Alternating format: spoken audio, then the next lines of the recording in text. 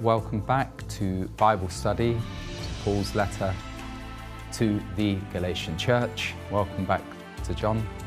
Welcome back, Derek.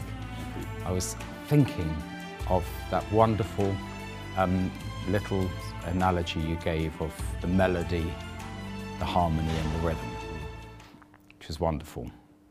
And in my thoughts, I was thinking, well, in the Bible study, Derek's the melody, John's the harmony, and I'm the rhythm, and I've got to keep to time, so I can't mess it up too much. But just remind us again of what the melody was. All right, so the melody comes from our spirit, and the Holy Spirit, if you like, is causing a beautiful melody of love, joy, and peace to come from our spirit.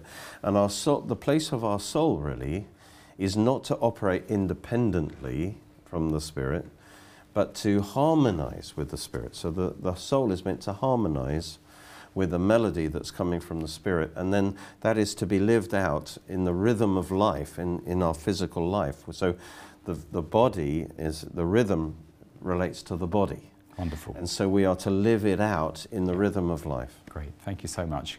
I thought I would have completely blown the real analogy by giving my one of the three of us, so bear with me. I'm now going to read from Galatians chapter 4, verse 7, up to verse 16, and then, Derek, you're going to pray. Thank you very much. Therefore, you are no longer a slave, but a son, and if a son, then an heir of God through Christ. But then, indeed, when you did not know God, you served those which by nature are not gods. But now after you have known God, or rather are known by God, how is it that you turn again to the weak and beggarly elements to which you desire again to be in bondage? You observe days and months and seasons and years. I am afraid for you, lest I have laboured for you in vain. Brethren, I urge you to become like me, for I became like you. You have not injured me at all. You know that because of physical infirmity, I preached the gospel to you at the first. And my trial, which was in my flesh, you did not despise or reject, but you received me as an angel of God, even as Christ Jesus. But, what then was the blessing you enjoyed? For I bear you witness that, if possible, you would have plucked out your own eyes and given them to me.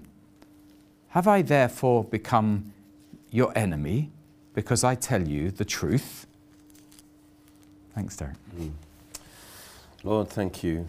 We thank you again for the Apostle Paul, Lord, for his devotion to you and his devotion to the truth, to keeping us free, Lord, from bondage, and to help us enjoy the liberty of the sons of God. Lord, we pray that you help us to fully understand what is taught here in the book of Galatians, and to bring it into our lives, that we would experience the reality of being sons of God, joint heirs with Christ. Hallelujah. We bless you and we thank you for blessing each one as we explore your word together. In Jesus' name, amen. Amen. Amen. Thank you very much. So we sort of read verse 7 as the sort of link, the segue to verse 8, which is where Paul is saying, well, he's sort of leaping into the next phase. But he wants to kick it off. Well, it's this throwaway statement, which is not at all really, in verse 7, that we are heirs of God in Christ. So that's a phenomenal statement to make. Yeah. You know, let's not, this is our future, this is our inheritance, this is our destiny. Yeah. We are heirs of God, and that will become a reality in our existence. Do we know what that is? Who can possibly know, except the God of all creation, who owns the cattle on 1,000 hills and all the silver and gold, to speak in earthly terms, but also all that's ever been created, all the universes, however many there are, everything. We are co-heirs I know. of that. Yeah. that's why we will need to be kings and princes. It is phenomenal. It is. And we are going to have authority over this. We are going to rule and reign over it as delegated powers. It's extraordinary. There's a wonderful verse in Ephesians that talks about, so this is definitely not a throwaway verse, is it? Verse 7. It talks about the riches of the glory of his inheritance in the saints. And it's his inheritance, but we're co-heirs. Yes, we're part of his body, as Derek talked about last week. It's the inheritance of Christ in us, but it's also, by virtue of us being in him, it's our inheritance. Yes. And from that, we lead into verse 8, unless you've got something further to say on verse 7. Just to say, the big thought of what Paul is saying in the next few verses is kind of like, we were in bondage. We were under slaves, if you like, to this external law, this external religion. But now we've come into our sonship. Yeah. We've come into our freedom. We are sons of God. We are heirs of the estate, And so why on earth do you want to go back to your childhood? Why do you want to go back to that life of slavery? God set you free, and now you want to be... It's kind of like us. We leave school and suddenly, or we go to university or whatever, and we're free. Hooray, we don't have to... We're not micromanaged anymore. We have our freedom. And it's like, what would you think if somebody said, no, I want to go back to school. I felt safe under all these rules and everything. And you know what I mean? It's like, why would you want to go back to that? That's kind of the big idea here. It is. But now he's applying it to them in verse 8. Yeah. And he says, although they didn't have a Jewish background, but they had a Gentile heathen background. Yeah. But the principles are similar. But then indeed, when you did not know God, you didn't have a relationship with God, you served, or literally you were enslaved to those which by nature are not God's. Yeah. So they were actually...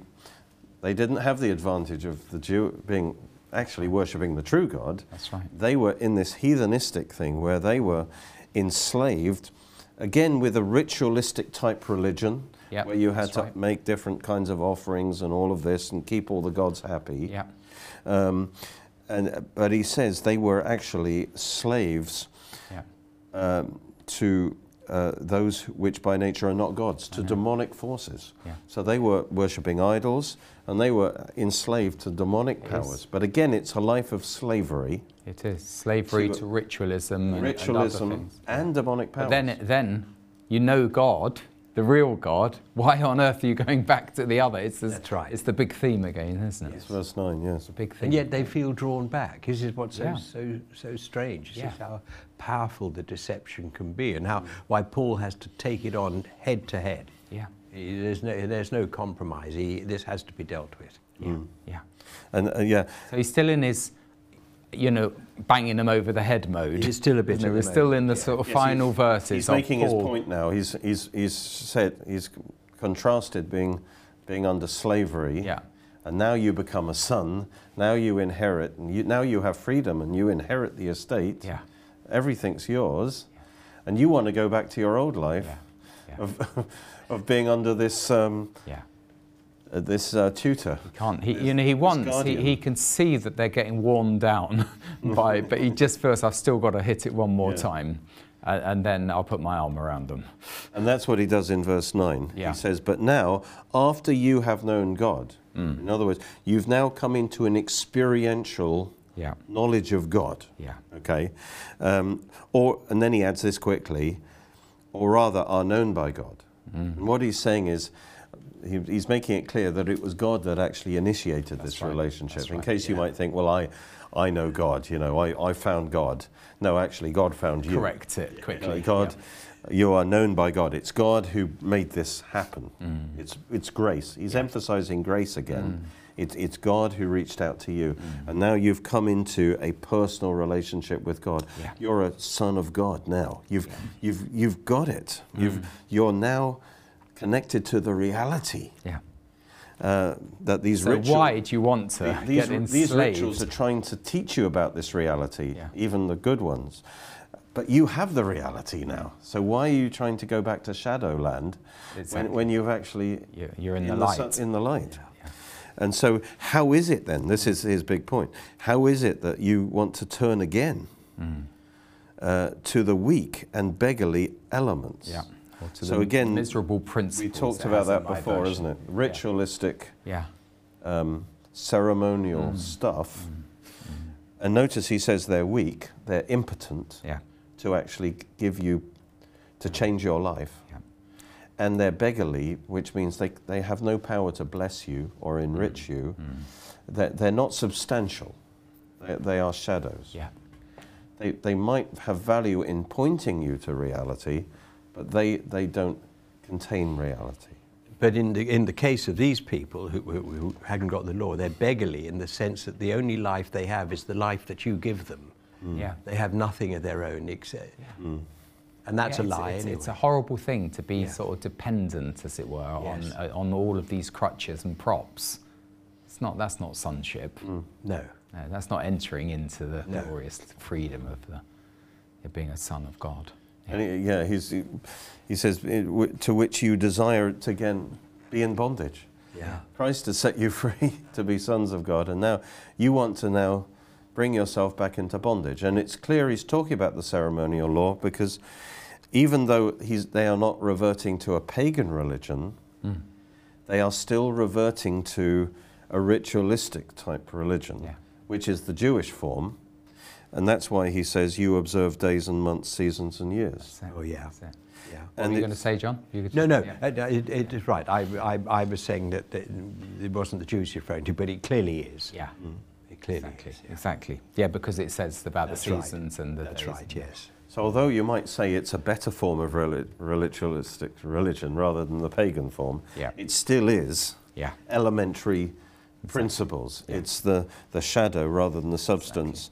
But notice here's a little point, that they are already observing it. From other comments, they haven't got circumcised yet. Right? They're dabbling in the waters. Yeah. It's in the present tense. Yeah, they are. But they are observing. And you'll notice that, again, those who would promote a kind of Judaistic Christianity, the way they will start is to get you keeping the Sabbath day and the Jewish feasts. Because that's the fun part, if you like. It's especially the feasts and that. And it's like, it doesn't feel like bondage if I start. And there's nothing wrong with keeping these things, by the way, if you want to do that. All I'm saying is, once you start making it like a law, like, well, we need to keep the feasts, Yeah. because that's part of what we need to do to please God. That in a way is the fun part of the law, and so that's where it usually starts. Then if you're going to carry on, then you better get circumcised. Now you've got to do all the other stuff as well if you're going to be consistent. But it's interesting how these Jewish teachers got them into the feasts and keeping the Sabbath as the starting way in. Yeah. Yeah. And they were already doing that stuff. Yeah, exactly. So then Paul fears that, he may have been wasting his time, all of his efforts. Yeah. If they're still in the present tense, Yes. doing all of this stuff, it's heartbreaking. Yeah, and again, he doesn't, in a way, in Colossians he makes it clear that let no one judge you in regard to Sabbaths, feasts and all that. In other words, let's say as a Christian you choose to keep these things. Yeah. Let no one judge you. I mean, if you want to, you're free to keep those things. But if you are equally free not to keep those things. It's not mandated. It's not a requirement. But there is a danger that you find your meaning in these things, That's right. or even a pride, spiritual pride. Oh, I keep the feasts, but you don't. Yeah, exactly. Exactly. And so even in Paul is- church life, that you can become very ritualistic in any church tradition, and then they themselves become the object, and you're feeling as though you're achieving something through all of these. Yes, that's right. It doesn't matter which church tradition it is. It's not just the seven sacraments of a high Anglican church. They're all like it. Yeah, it's a danger. Paul is concerned because he thinks this could be a slippery slope. Yeah. You know, if they well, what's the harm in them keeping the feasts and all Yeah. that? But the point is, if you accept the principle that I need to Yeah. keep this law of Moses to be really spiritual or to even be saved, that's a slippery slope because that's just the beginning. Before you know it, your whole life is about keeping all these And it's a kind of regulations organised, and systematized rituals. religion. Yes. You know, you almost, it's not, oh, I'm following the law and I'm trying to work out my salvation through the law. It's just purely organised religion, which is just the wrong framework in terms of a relationship with the Lord. which he's going to say it's all about being led by the Spirit. Yeah, yeah. And being led by the Spirit, you may have a Passover meal sometime or whatever. But the issue is being in step with the Spirit, harmonizing with the Spirit. Yeah. And, you know, he says, I'm afraid for you. Just reminds me of Keith Green, you know, that to obey is better than sacrifice. I want more than Sundays and Wednesday nights.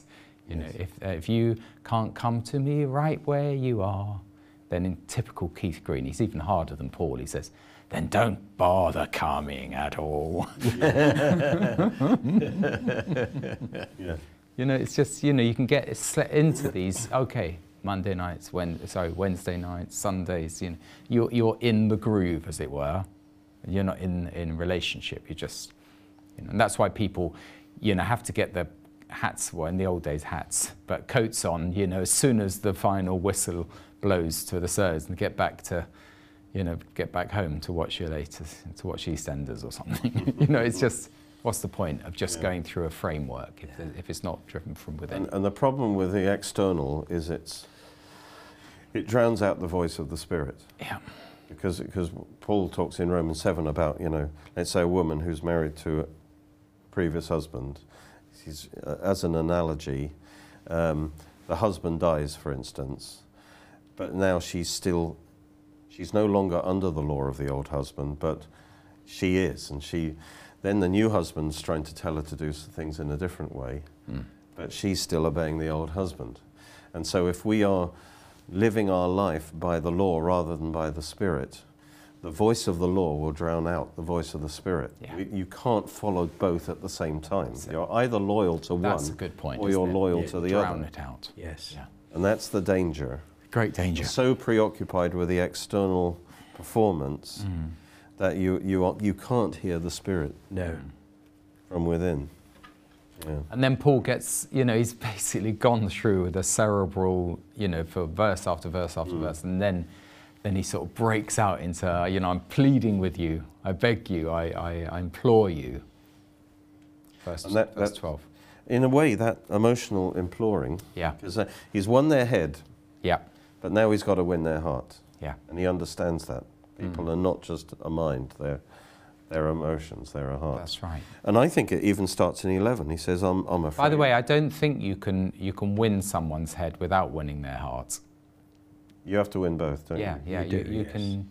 I just think of many times when I've been in debates and discussions with people who don't believe. I feel I've clocked every one of the arguments, but I haven't won them at all. Because in their heart, they're turned another way. Doesn't really matter what you say, actually.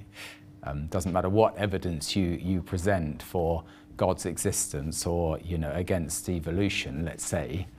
You know, if deep down they don't want it. They're not going to accept him. Yeah. So Paul makes an You're wasting your breath, Tim. You're wasting your breath. Carry on. I mean, not that you were wrong to make the... No, to present the arguments, but again, if I wasn't that's sensitive to the Spirit and sensitive to their emotions and their hearts, then, you know, I just... Yes, you can do it in a way that absolutely... I sort of had the rhythm effect. Without the melody and the harmony. You know, another way to put it. Well, I'm going to completely ruin that would be, by the time that I finish. That would be to punch them in the face. That's exactly right. Speaking. Yeah, that is true. That's true. You can have an impact by punching people in the face, but don't really win them over. You just get them to fall over. But the emotional appeal, I think, starts in verse 11. He says, I'm afraid for you, lest I have labored for you in vain. And he's pointing out, I sacrificed myself. I toiled. In fact, as we'll see in a minute, I suffered to get the gospel to you. I was actually stoned to death. We'll see that in a second. That is absolutely. But he's saying, I labored for you. I put myself out for you. You know, he's appealing to them. He's saying, don't just brush me off, you know, as if some out-of-date apostle. Yeah. I laid down my life for you. Yeah. So that's an emotional appeal, isn't it? Yeah. And then verse 12, brethren, you know, we're brothers, you know. I urge you to become like me, for I became like you. And yes. So what does that, come on, John. What's the meaning of that? I became like you. Yeah. Or you I have to become say, like I'm me. not, I'm not completely sure. Yeah. I'm not. I urge you to become like me. I think it's his. I mean, he became like. This is off on the fly now. Okay. Yeah, he became like them in the sense he was able to identify with what was going on with them, the problems that were occurring amongst the Galatian churches and the Judaizers. He was able to put himself in that position and realize what was going on. Now he's saying, "Hear my heart." Yeah. Hear my heart here and become like me, become zealous for grace, become totally uncompromising in this matter of grace, because grace is life and the law is death. Yeah. I believe that's what he's exactly. saying. yes, he's asking. I always ask you the difficult ones. Yeah, thank you. I appreciate that. It's stimulating. They are. It is a difficult verse, isn't it? It is, I think, and I think he's saying, look, I laid aside my Jewish, you know, I was brought up to be this good Jew doing all the Jewish stuff, and I laid that down to eat with you, to fellowship with you. I didn't hold on to my externals, and he's saying, he's asking for them to reciprocate, I suppose, to become like me in being free from the law, and also just don't abandon me, don't. You know, don't stay with me. Don't abandon. And then he says, "You've done me no wrong." Yeah. Yeah. And I think he must. That's hard as well. But I think he's talking about, you know, when I came to you. Yeah. You received me. You know, you treated me well. You know. Yeah. I think he's reminding them of the good times we had. I think that's right. You know, that's right. We got, and he goes on in that vein. You know, you didn't harm me. We had a wonderful time together. You received me. You know, let's get back to that. You know, let's restore that. Yeah. So he is appealing to their hearts, as it were. Yeah, very much so. The memories. He's had to be very strong with them. I mean, you know, those first half of this letter is tough. It's tough love. Yeah. But because it isn't something he can compromise on. I keep saying that. You cannot compromise on grace and law.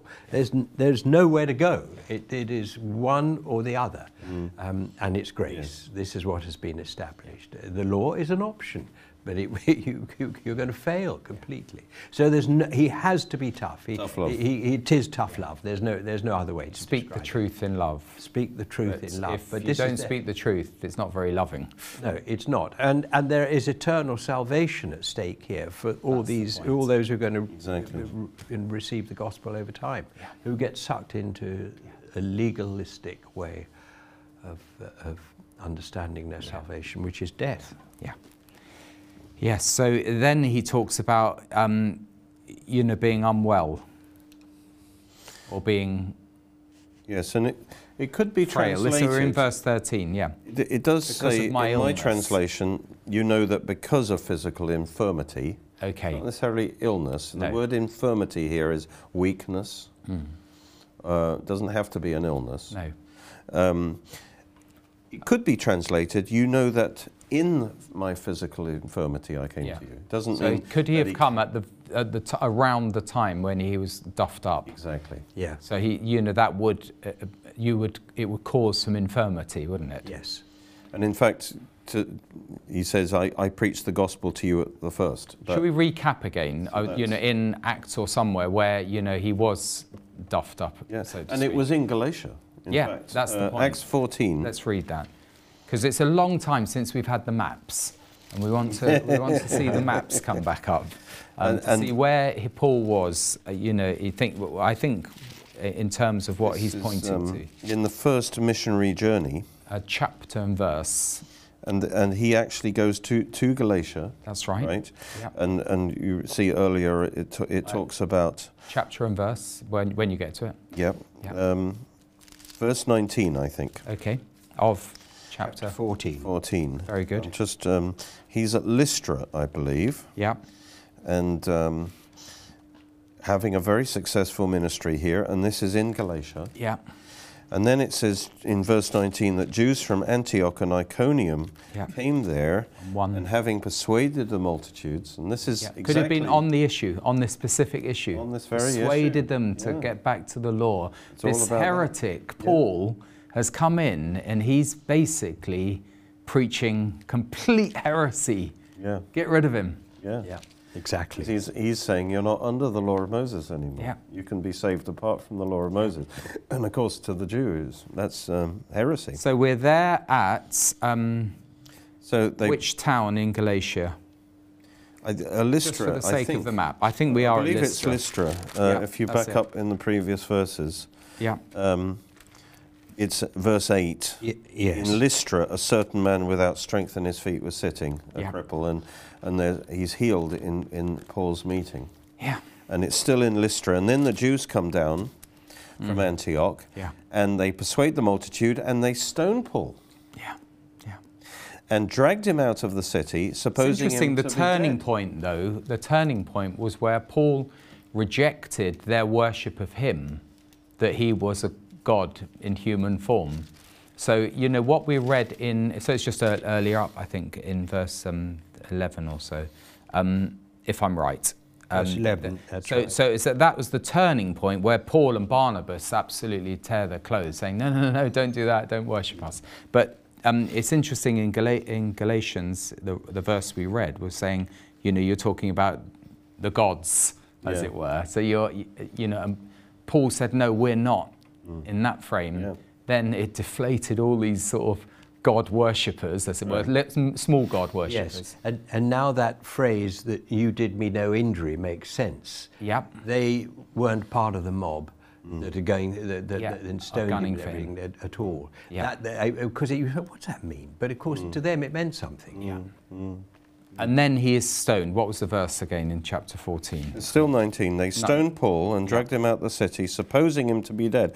And I believe he was dead, because they were they knew how to stone someone to death. Yes. You know what I mean? And they would have checked that he was dead. However, when the disciples gathered round him, he rose up and went into the city, and the next day he departed with Barnabas to Derbe, which is another part of... So he carried on his ministry in Galatia. I would have gone home then and said, that's the first missionary trip done, you know what I mean? I'll need to rest for a year, and then I'll try again. But he just carries straight on, ministering to the Galatian church. In his physical... handicapped state, let's say. We get back to the Galatians 4. Yes. And let's just say, I believe that's when he was caught up to the third heaven. Which is a cracker. The chronology works. He says after 14 years. 14 years ago. Yes. From when he wrote to Corinthians. You can kind of make the chronology work. He was caught up into paradise. And I believe his spirit left his body. He was too humble to say, I went to heaven. He said, I know a man in Christ. But I believe he was talking about himself. And he went up to the third heaven. It's not like the televangelist who I won't name, who said, I was up there the other day and I said, how you doing, Abraham? Peter, good old, And, obviously it's great sort of stand-up comedy. But that isn't what Paul experienced. It was a real thing. I think it's always good. It is rightly handling God's word to see where it could have happened in the chronology. I think it's quite legitimate to say that and to look into that. A distinct possibility. It doesn't detract from Paul's teachings to say that, yes, at that point of time when he was stoned to death, he was caught up into the third heaven. And he had disciples with him, of course, who were experienced. But also he said that there are things that you can't I can't talk about. Yes. So again, it's not like this unnamed evangelist with I don't know how many jets, you know, who said that, you know, who's described how it was up there. And of course, that is a completely phony way to get people to worship you. Yeah. Wow, if you've been up into heaven, but Paul didn't cash in on that, so to speak, and tell them what he saw up there. Could have had people really falling at his feet. He said, no, I can't talk about those things. Yes, he could have cashed in on that experience a lot more than he did. Yeah. Yeah. But he chose not to. Yeah. So he's stoned. He's obviously absolutely deformed by that Can you stoning. imagine? I mean, you'd be battered and bruised all over your body, but particularly around your eyes. Yeah, because that's what they go for when they stone you. Over the head, yeah. You know, obviously, that's the key blows, isn't it, to the head. So, and then he describes that, and he describes their initial getting together, and it's really like Jesus said, you know, remember your first love. You know, remember how God joined our hearts together, you know, in this extraordinary circumstance, and he's appealing to their friendship and their deep connection. And the way he's commending them, he said, the way you loved me, even in my weakness, you could have rejected me because I wasn't the smart preacher who seemed to have everything together. In fact, I was treated as a criminal, you know. And if your pastor is sent to jail, you might think, well, I'm not going to have. I'm going to distance myself from him because I don't want to, be associated with I thought there could have been physical deformity as well, where they would, it said you didn't mock me, you didn't treat me with contempt you wouldn't have been or scorn. a pretty sight. No, it wouldn't have been pretty. So they embraced him. Yeah. Yeah, and from tradition, he wasn't impressive physically anyway. No. He was, Yeah. he had different. That's right. He wasn't the. Exactly, a Hollywood, model. Exactly. Yeah, exactly. Because when they were wanting to worship them, isn't it? Barnabas was the more statuesque. Is it the Zeus type thing, and then he was more the Hermes, or that's right. Anyway, that's right. but, so he's saying, but remember how you accepted me and you loved me. So do you think that he's talking to those who could have been among the ones who stood around and prayed for him after he was stoned?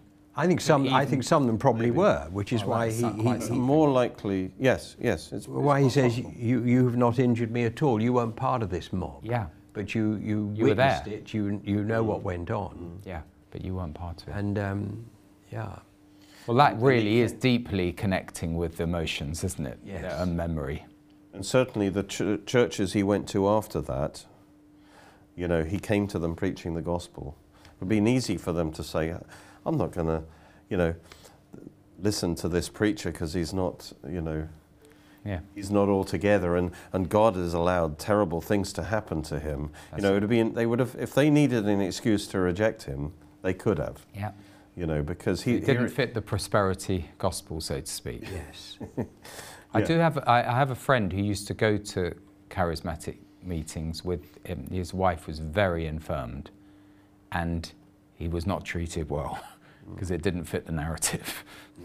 He used to wheel her in, but it was, completely off the spirit, in the spirit, in worship, part of it. But in the end, it became too draining because he was, as it were, his face didn't fit. Sad, isn't it? Desperately sad. Still close to the Lord, but that's sad. So, anyway, they didn't act like that. No, because he says, I came to you in physical infirmity, I preached the gospel to you at the first, and my trial which was in my flesh, not a sickness, but the stoning, you did not despise or reject me. So That's right. They could have rejected him, saying, well, he's obviously cursed of God because all this bad stuff has happened to him. There's no smoke without fire. There must be something wrong with what he. And he's saying, no, but you welcome me. Yeah. And that was in. Well, you welcome me as if I was an angel. So that's the irony, because he rejected the worship of being like a god or being like the Messiah. But here he's sort of reminding them that actually, an angel. This word angel should have been angelos really means messenger. Good. Okay, that's So better. angels are messengers of Yeah. God, but the word is wider than just angels. So in other words, they saw that he was a messenger of God. And they received him as Christ. But it even says, as if I were Christ Jesus himself. Reminded me when I went to America once on behalf of the Garden Tomb. And, I was being introduced to even, people on the street that and they were looking at me as though I was the risen Lord. It was so palpable, and I had to, in a very deferential way, say, no, I'm just an Englishman who, But I do my bit. I'm not saying I'm a complete rogue, but the thing is, it is funny. People can very quickly but remember, get Jesus the wrong said, end of the stick. those who receive you receive me also. Yeah. So I think he's commending them. It's not like they're losing it. Yeah. They actually discern spiritually that he is coming in Jesus' name, and that by receiving him, they are receiving Jesus. Yeah. And I think in this case, he's being positive. He says, "You've received me as the messenger of God," as if Jesus himself was speaking through me to you. Yeah. And it's all to bring back positive memories. That's right. He says, What's happened to all your joy? Don't throw that away. Yeah. Don't, by abandoning me, don't throw that away. What we have was something awesome. What God did among us. Yeah. Don't throw that away. He's working out really in his life here. He's inverting Mark 10, 7 and 8. Now we've got 8 by 7. That's still perfectly legitimate that way. Because when we read the verse in Acts, we saw that after he was stoned and assumed dead, which means he must be dead, because Derek's right, these, the executioners or somebody there would have checked he was dead, just like you always have a doctor at an execution to confirm death. So he was dead, and then they carried him away, and he was surrounded by people, by his disciples, and they would have been aware, the more senior disciples, of the verses in Mark 10, 7 and 8. You're going to read them to us? No, I haven't got it in Well, front I'll of tell me, you. but go on, just recite it. It's in the imperative tense, and Jesus says to them, preach the kingdom of God is at hand, or it might be the kingdom of heaven is at hand. Heal the sick, cleanse the lepers, raise the dead, cast out demons. It's an imperative. He's not saying ask me to do it. He's saying you do it. And they obviously did it. They knew it, and they raised Paul from the dead, and now he's preaching the presence of the kingdom of heaven is at hand. Wonderful. You see that? I believe so. They were, fulfilling as it the were, Lord's commission. had the softening up act. You know, but some softening up act, the real thing, and they were ready at that point and willing to hear because they believed he was. Yes, his recent resurrection would have been a sign to them. Yeah, wasn't it? absolutely. Yeah. Yes, what I was looking for was Psalm 103, which is Paul was writing it in his own words, but that's basically what we're saying. Bless the Lord, O my soul. Yes. Bless the Lord, O your soul. Be joyful. Forget not all his benefits. Forget not all of our wonderful experiences together. Yeah. Forgives all your sins. He heals all your diseases. Yes. He rescues your life from the stoning pit. Yes. Just remember these wonderful things. Be focused on the right things. If I said Mark 10, I meant Matthew. Just That's I don't want good. anybody That's to be good. I was confused. sort of and I don't want processing Jeremy it. to be confused if he's putting it up. That's true, It was Paul. Matthew, Yeah. not Mark. 10, Yeah. Matthew 10, 7 and 8. Brilliant. Absolutely. And they were acting it out, as it Acting were. it out, yeah. Participating in the gospel. Wonderful. Yes, so good. The next phrase is a challenge, maybe. Okay. What does it mean? What then was the blessing you enjoyed, or Yeah, what then was the blessedness you enjoyed? that's right. That's why I read Psalm 103 or recited it, because I think it is to be reminded of what it is. Yeah, and it's, what that conjures up to me is like there was such joy. When love is really flowing, right, it brings joy. It's more blessed to give than receive, and there was such a spirit of love being poured out from Paul to them, but also from them to Paul. It was just this blessedness of not just giving to Paul and helping Paul and receiving Paul, but the joy. you know, the joy of love Yeah. being shared. And he's reminding them of how much it was a God moment, you know. He was loving them and sharing the gospel. They were loving him and accepting him and rejoicing in giving to one another. Yeah. You know, it's like when two people fall in love for the first time, you know, there is that blessedness, the joy of just loving the other person. Yeah. And he's reminding them, there must have been this awesome atmosphere of love and joy. Yeah. That's right. In that Isn't that in wonderful? that setting. Yeah, it's wonderful. There's a real bond, you know. Yeah. You know, we sing, bind us together, Lord, bind us Yeah. together, you know, gritting our teeth with eyes closed sort of thing. But this was more spontaneous. You know, Jesus, stand among us at the meeting of our eyes. You be our sweet assurance at the, you know, Yeah. meeting of our lives. I mean, Jesus, we love you. We're in the context of fellowship in the Lord. It is a wonderful thing. Yeah, It is a wonderful thing. It is. I know I can sound a bit that's- cynical every now and again, but I know the good side as well. That's what Jesus was saying to the Ephesian church, you know, return to your first love.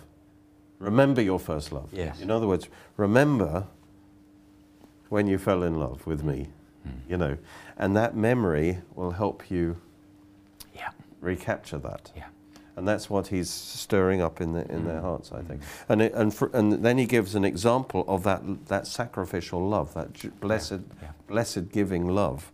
He says, "For I bear you witness that if possible you would have plucked out your own eyes and given them to me." Wow. Now that's pretty successful. and he meant what he said. In other words, there was such a love flowing by the Holy Spirit Yeah, that they, you know, because obviously his eyes were I think greatly you mentioned damaged. it many weeks ago. You know, before Galatians 3, Yeah. you mentioned this. We did mention this in our study of Galatians that it could have been that his eye was just completely battered, Yeah. and they would have given their eyes. They would have given, I mean, that's, if, you know, even to feel like I'd be willing to give up my eye. I mean, I'd give up a lot of other things That's a before I lot. gave up my eye. That's right. You know what I mean? That Yeah. they were willing to do that. That shows the level of what the Holy Spirit had done between Yeah. Paul and the Galatians. Yeah. Could be just a turn of phrase, but I Yeah, think in this, considering what he had been through, To it use it such sort of language. is more He telling. does. The Holy Spirit doesn't play with words. No. He means what he says. Yeah. And I know sometimes it is illustrative, Yeah. but this must be real. If it wasn't some kind of resonance with reality, that he couldn't say that, because then it would just I be know. silly to say that. That's true. You know what I mean? That's true. So there must have been a reality to, Yeah. that Yeah. what they felt for Paul was not the ordinary, you know, oh, wasn't he a good preacher? You know what I mean? Yeah. It was something quite deep. Yeah. And it's in context of really trying to remind them, you know, just Yeah. bringing them back to these amazing experiences. Yeah. We said that, you know, Paul had been hitting them hard, and now it's almost like it's a different Paul, isn't it? Because we've gone through in forensic detail, half verse at a time, word by word by word, and now it says as though the valve is opened, and he's now connecting with them on another level. Yeah. Yeah, wonderful. Got about 10 minutes to go, so Well, because verse 16, he kind of changes gear a little Yeah. bit, and he says, "Have I therefore become your enemy because I tell you the truth?" Yeah. So again, he's saying, you know, consider yeah. are you really Yeah. treating me right? Again, it's still emotional, isn't it? All I'm doing is telling you the truth. I'm telling you what's for your good. Yeah. Why do you now treat me Yeah. at an arm's distance? You know, why, or even as your enemy? Like I'm the person who's. Yeah, Who's- it is interesting, and Well- it does go. It was like friend and foe, wasn't it? Yes. Down in Lystra, you know, you were either an enemy. It was very polarized. You were either an enemy, or you were, you know, a friend. Yes, and there's obviously a lot of pressure being put on these guys Yeah, Yeah. at the local level, because there are clearly these two camps. yeah, And the devil doesn't give up easily, you know, and he wants to seduce these people into his camp, yeah, bring them back into bondage. yeah. and Paul is not there. So he's really got to break through at a distance, and get this message across to them. It's not like today. You can't have a quick exchange on WhatsApp. You know, you think about the problems, but of course he's doing it under the guidance of the Holy Spirit, under the inspiration of the Holy Spirit. So these letters are written bang on time, bang on time to arrive right on time. There's no doubt about that. There's nothing random about this. No. I just have a picture of us, you know, these last number of weeks going through the Bible studies, like marching, and I'm not saying that chapter 3 was like mud, but you really slow down. You really slow down. And then when you get out of it, suddenly, you know, we've just romped through, as it were, how many verses. And for the first time in many, many, many weeks, we've got to our final verse with still a few minutes to go. So it is interesting how the pace of Paul's writing has changed, and the pace of our own study of it has changed. And on that note, I was going to ask, is there anything more from this passage? Just to explore 16 a bit more. You know, it's really tough, you know, when you are, you know, you have loved these people so much and you brought the gospel to them. Some of them are treating you like the enemy now. I mean, that is really tough to handle. And because these Jewish legalists are still working presenting Paul as the enemy, as a false teacher, you know, saying all kinds of bad stuff, probably lots of lies about Paul. And some of them had been buying into that. And others will be sitting on the fence. Others would be loyal to Paul, but it was bringing all kinds of divisions within that Paul actually alludes to in chapter 5. And he's saying, you know, remember our beginnings. And now he's kind of shaming them in a way. And now you're treating me like the enemy. You know, what's that all about? Is that really right? Just because some people have come in and badmouthed me? Is that, you know, where's your loyalty? And he says, all I've done is tell you the truth. You know, and really, he's kind of, again, it's a different kind of emotion here, but he's kind of putting them to shame a little bit and say, look. Can I do something, you know, like break the mold, as it were? And John, could you read verse 17 and 18? Because it fits. It fits with verse 16. Yes, exactly. See, we're not legalistic. They zealously court you, but for no good. Yes, they want to exclude you, that you may be zealous for them. But it is good to be zealous in a good thing always, and not only when I'm present with you. So he's sensitive to them. He's not just hitting them over the head with a sledgehammer. He's sensitive. It's good to be zealous, but they were zealous for no good. For the wrong thing. They were zealots of a certain kind. They were zealous to possess, like a cult leader almost, to possess the Galatians for themselves. It was a selfish zealousness, you know. So they were. And it was the zealousness that he had. He knows all about zealotry, because it was the zealousness that he had when Stephen was stoned. And he was breathing thunder, you know, to try and suppress this new sect of Christianity. So he knew what it was. Paul was zealous for them, but he was zealous to win them for God. But these. What I mean is, before his conversion. Absolutely right. Yes, you're saying that these others were even worse, as it were. Because they wanted to possess the Galatians. You know, it's like, what's the reason you want a big church? You know, is it that you want them for yourselves so that you can be the success, or do you want to win them for the Lord? That's right. Do you want to make the convert to be a disciple to yourself, so that you can look like, you know, this? But so he says their zealous was for no good. Yes, they want to exclude you. What he's saying is they want to cut you off from me. Yes, that's right. They want to own you for themselves. That's right. That they belong to them now. So it's this kind of selfish ministry. They are wanting to build their ministry on these people. It's quite prevalent in the church. Yes, sheep stealing. Even today. The sheep stealing and possessiveness. And that's the cult, isn't it?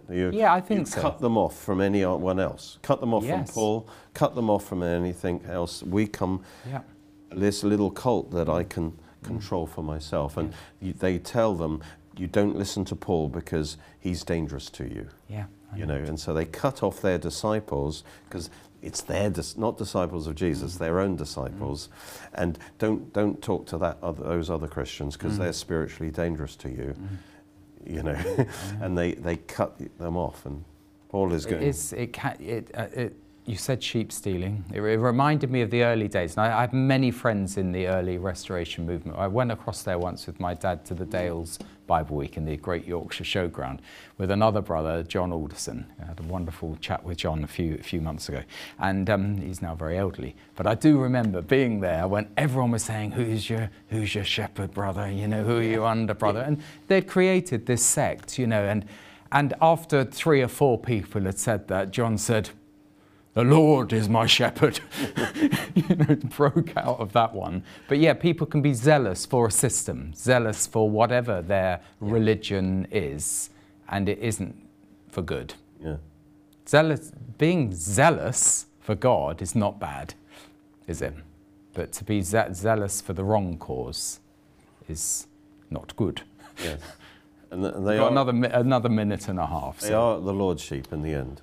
Of course they are. And it's nice when people, you know, enjoy your ministry and so on. But in the end, I was greatly blessed by them breaking the mould, but then they created a mould, as every good denomination does. They create a mould, and you've got to fit within that mould. And so, you know, don't worry about, you know, keep the Holy Spirit out of the way if it's going to upset my control over the congregation.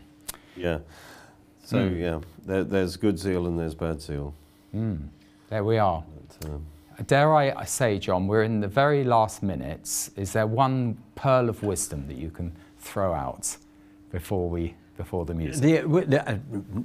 The only plea I can put out is for those that have listened today and those who have listened to previous Bible studies on this subject, please, if you plead with the Lord to open your eyes so that you will grab grace for all that it's worth, because it's worth life. Yeah. It is life-changing and will liberate you from the bondage that you're in, the religious bondage you're in, the feeling that you haven't spent enough time in your Bible today. You know, you plan to read the Bible throughout the year. Hey, that'll get you. The legalism will get you on that treadmill. It doesn't matter whether you read the Bible in a year or not. That's the truth. Right. And you just read it as you feel led by the Spirit of God and enjoy it. Same with praying. You know, don't get yourself on a treadmill, because that is legalism. Get into the freedom of Christ, who wants relationship with you. Wonderful. Thank you very much, John, for that harmony, for the melody, for the rhythm. And as they say, when the music stops and the curtain falls, get off the stage. That's what we're going to do now. But you know, there's going to be another episode next week, and we look forward to seeing you then. Thank you.